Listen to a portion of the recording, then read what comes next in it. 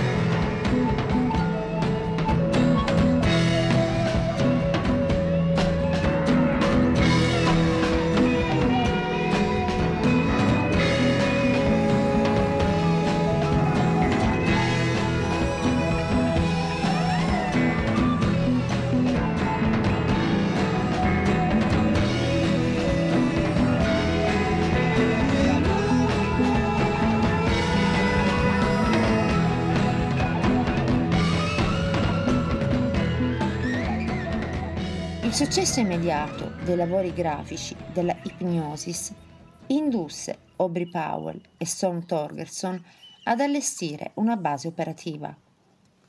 Aprirono così la storica sede al numero 6 di Denmark Street, nel cuore del quartiere di Soho, diventando in breve una delle società di design fotografico più conosciute dell'epoca.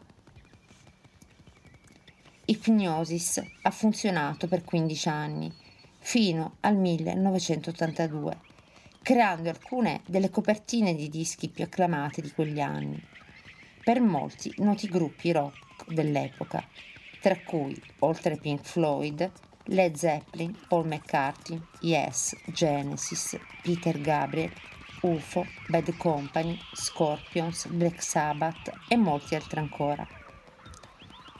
Per gli straordinari artwork realizzati, la compagnia di grafica è stata anche nominata per 5 volte ai Grammy Awards. Una delle collaborazioni più importanti della Hypnosis nacque nel 1972, quando Jimmy Page in persona chiamò l'agenzia per chiedere di lavorare con Led Zeppelin. Il chitarrista era rimasto impressionato dall'artwork di Argus, The Wish Bone Ash. Così iniziò la collaborazione per la promozione di Houses of the Holy, quinto album delle Led Zeppelin pubblicato dall'Atlantic nel 1973. La copertina è ispirata al romanzo Le guide del tramonto di Arthur Clarke. Aubrey Powell realizza un fotomontaggio surreale, immortalando su pellicola 2 bambini fra le pietre della strada del gigante, struttura rocciosa e naturale sulla costa nord irlandese. Le colonne basaltiche che avevano ispirato leggende di giganti e battaglie di titani era un'ambientazione perfetta da cui partire. Le foto dei bambini fu passata da Powell all'aerografo, inserendo un cielo arancione e moltiplicando il numero dei soggetti per quella che rappresenta una delle copertine più impattanti della band e fra i lavori più iconici di Aubrey Powell.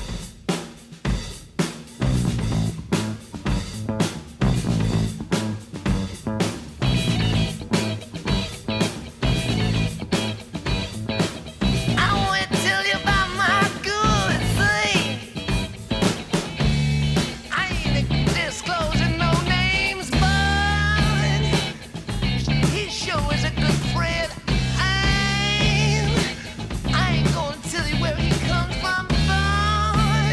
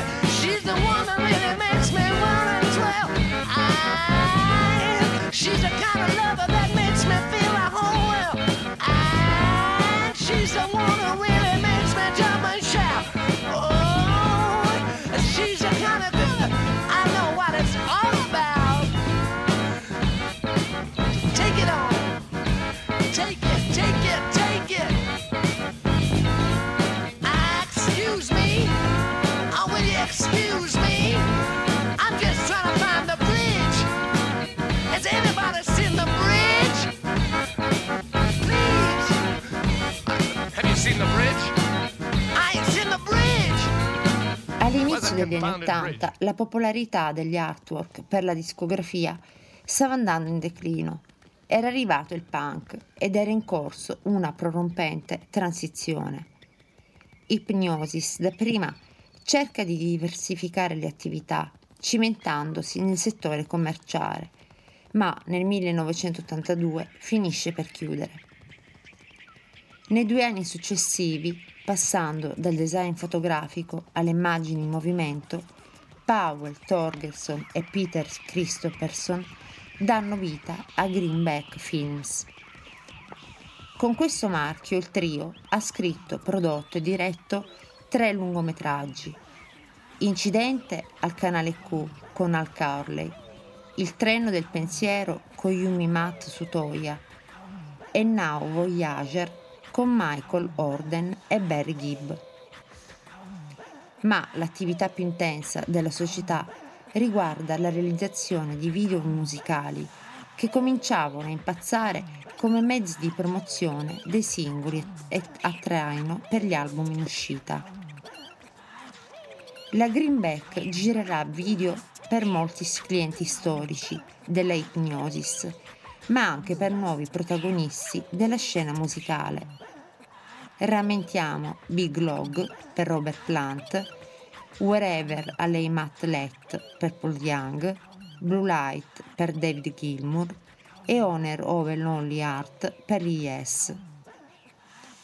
Quest'ultimo brano rappresenta il singolo trainante e brano d'apertura del disco 90-125, licenziato nell'83 dalla band inglese.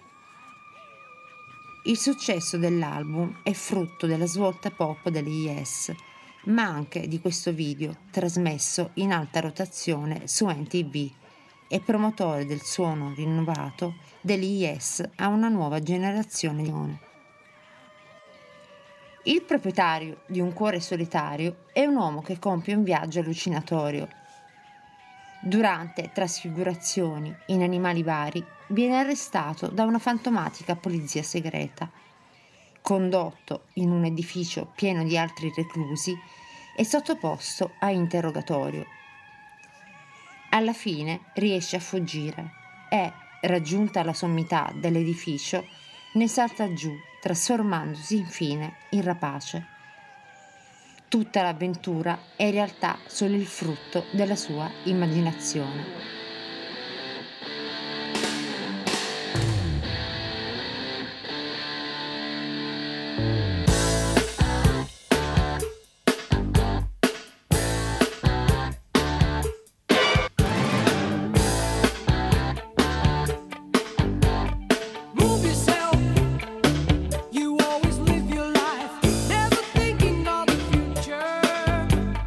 Prove yourself.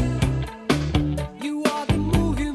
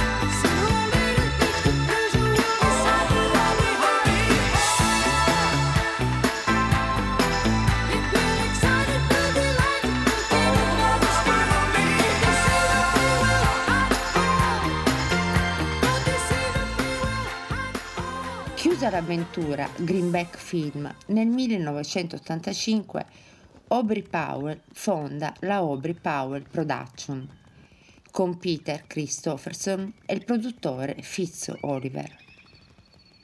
Con questo nuovo format societario gira video musicali, film di lunga durata basati sulla musica e spot televisivi. I crediti includono Coca-Cola con la musica di Robert Plant, Miller Lite con la musica delle Who, poi Budweiser, Nissan, Pan Am ed altri ancora. Nel 1989 Powell viene nominato direttore creativo del Paul McCartney World Tour, progettando la scenografia, i video wall e le immagini filmate. Il rapporto di collaborazione con McCartney durerà diversi anni, durante i quali l'art creator inglese avrà modo di realizzare diversi documenti filmati e video. Il documentario From Rio to Liverpool per Channel 4, il lungometraggio Get Back codiretto con Richard Lester.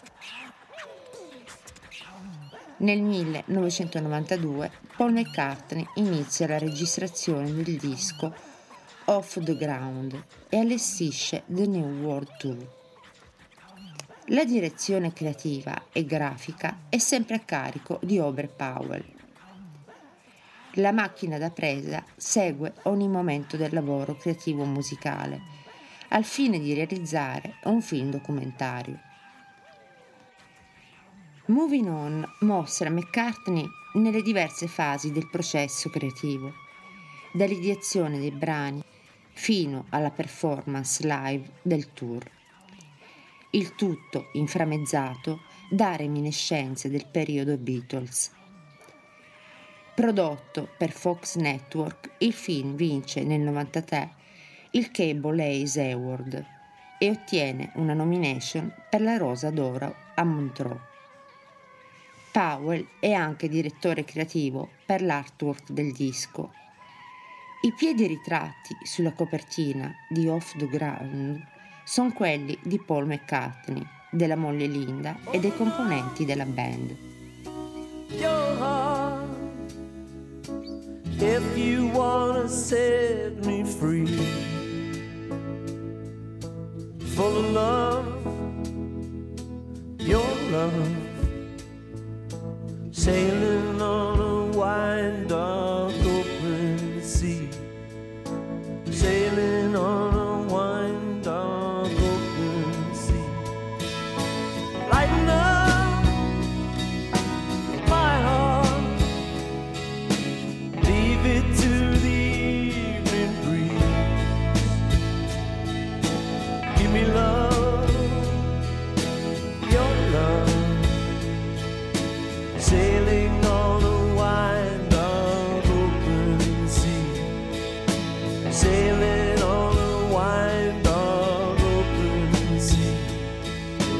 Oh my, I feel love for you, spreading through my body. I remember how we can be so loving.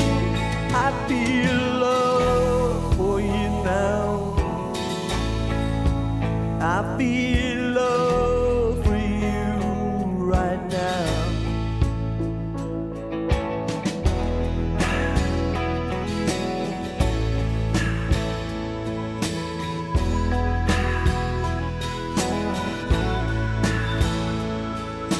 Loosen up my heart, let me have some time to breathe.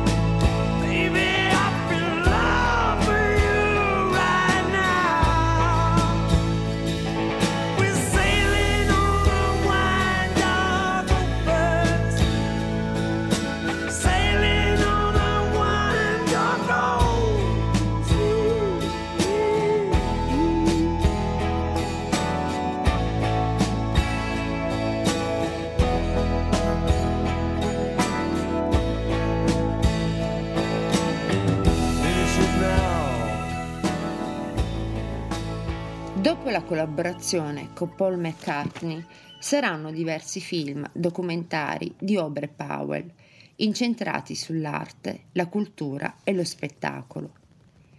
Nel 1996 realizza The Imperial Stepdogs, un film sulla pluripremiata compagnia Tap Dogs, corpo di ballo tutto maschile, divenuto fenomeno internazionale oltre i ristretti confini della natia Australia.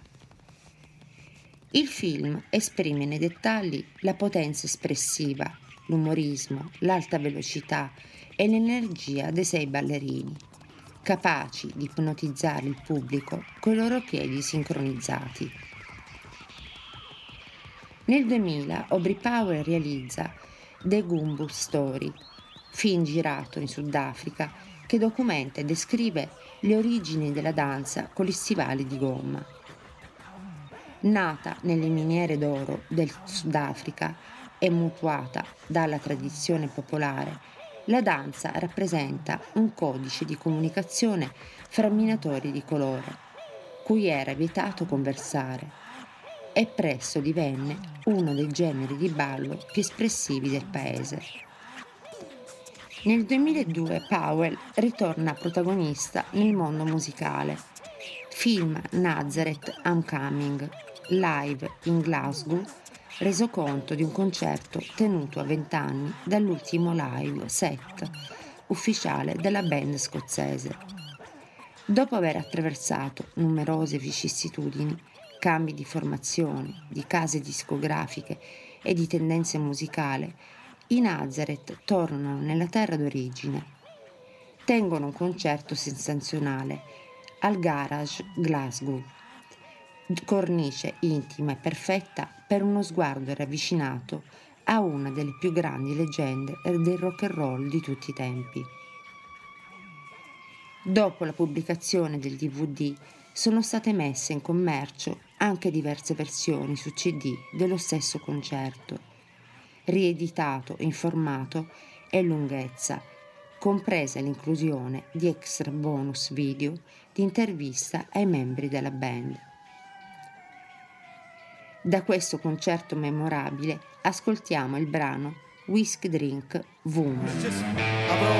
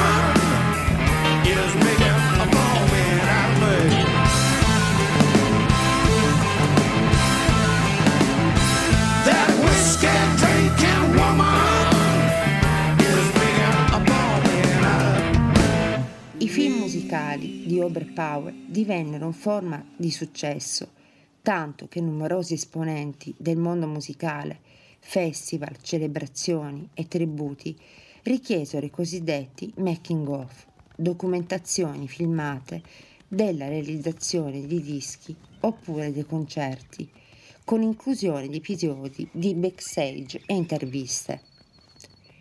Negli ultimi 20 anni l'arte mediatica e documentaristica di Aubrey Powell ha continuato a cimentarsi anche con tematiche parallele a quelle strettamente legate al mondo della musica e dello spettacolo.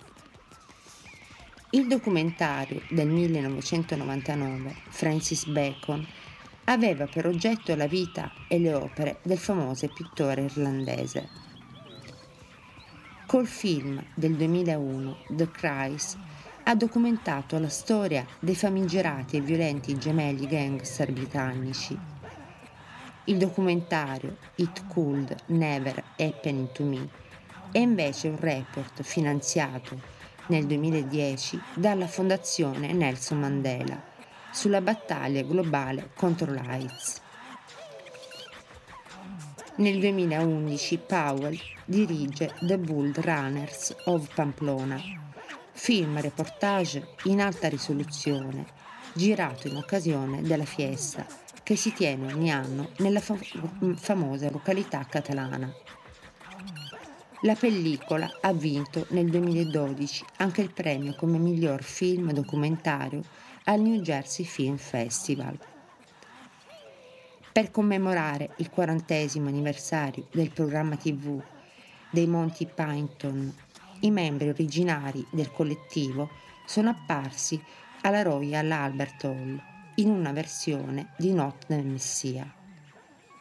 Dallo spettacolo, diretto da Aubrey Powell e pubblicato in DVD nel 2010, vi propongo l'ascolto di Chaos e Confusion. From the book of Brian, and at that time there shall be chaos. Chaos! Chaos! Chaos! Chaos! And confusion.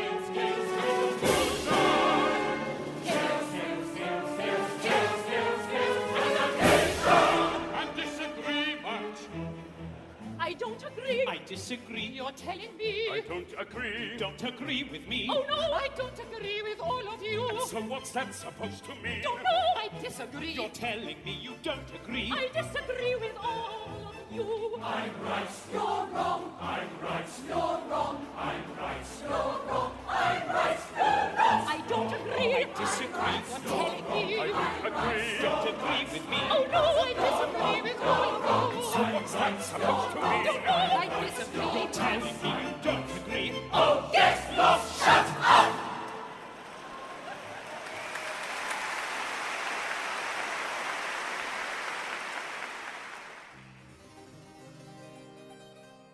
There was a general feeling that the end of the world was nigh. There shall be monsters. There shall be monsters. There shall be monsters with swollen bellies eyes and great big lips. And the beast shall have 6 heads, and run about the streets, on 12 legs shouting fire, on 12 legs shouting fire, on 12 legs shouting fire, in crowded places.